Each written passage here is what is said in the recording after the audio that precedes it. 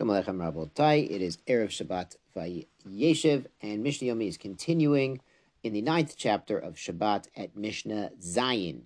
Hamotzi Kupat Harochlin. Somebody takes out the basket of the peddler. It's probably a peddler, but anyone who takes out such a basket, Afal Pi Sheyeshba Minin Harbe, even though there's a bunch of different things in it. It's like a box with different compartments, and you've got some seeds, and you've got some flowers, and you've got some herbs, and you've got some spices, you've got some perfumes. Eino chayav ele chatat achat. He's chayav one chatas for mistakenly carrying out this basket of the peddler, even though it has a bunch of stuff in it, because it's considered one unit, and the kli is mitzaref. The basket itself, the box itself, joins everything together as one unit. Zerone gina. Garden seeds you plant in the garden, pachot mikigrogeret. So he's chayav on even less than a fig. Now, seeds for things in the garden, things like peas, you can eat those seeds also, but here he's keeping them as seeds, not as food, so he's chayav on them even when they're less than grogeret. Grogeret we've seen is the normal amount of food that he's chayav for carrying. Rabbi Yehuda ben Batera Omer Chamisha, he says it's 5 seeds, 5 garden seeds to be chayav. How about zera kishuin? What about cucumber seeds? Shnayim, because you would even plant 2 cucumber plants. You don't even need 5. That's already chashuv. Zera duluin, gourd seeds, shnayim. Also, those are also chashuv. You just need 2.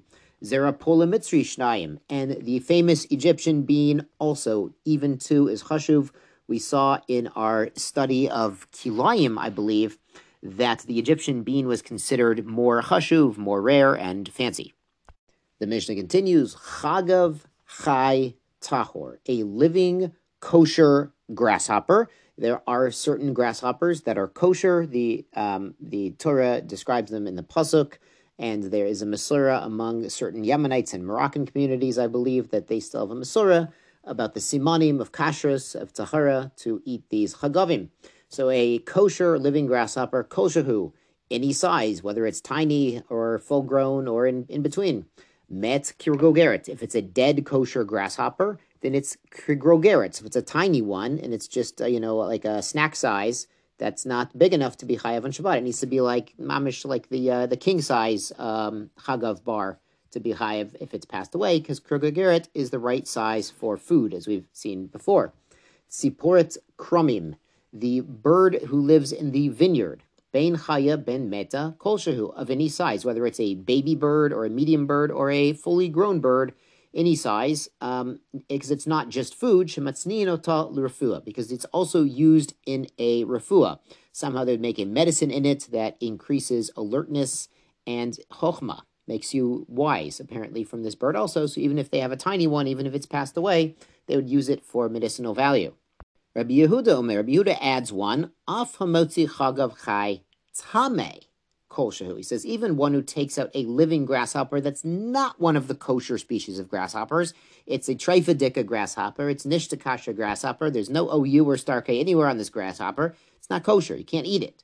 But he says, if you carry out a living one, any size, even the baby one, any size is good. Why? Shematznin oto lekatan. It's given as a toy for a small child to play with. So you heard it here first.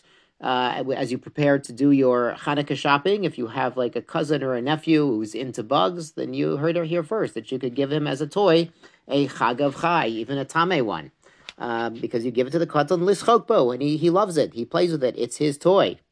So the Tanna Kama here, it said only a kosher grasshopper is chashuv, even if it's a teeny tiny one. Here Rabbi Yehuda says even a not kosher one. So it's funny. So what does the Tanna Kama think? He thinks, well, this kid might not be Bucky in the Masorah of which one's kosher or not, and he might come to eat the grasshopper when it passes away, when he's done playing with it. Rabbi Yehuda says in the Gemara, he explains, well, no, he says when children have a pet, and God forbid it passes away, and if it's a grasshopper, they're not going to eat it. They're going to make a funeral for it. So it's part of their game. Mazel tov, on to chapter 10. Hamatzniya lezera, somebody who puts something away for planting. Uledugma, or as a sample or an example to show customers, ulerefua, or something used with medicinal value.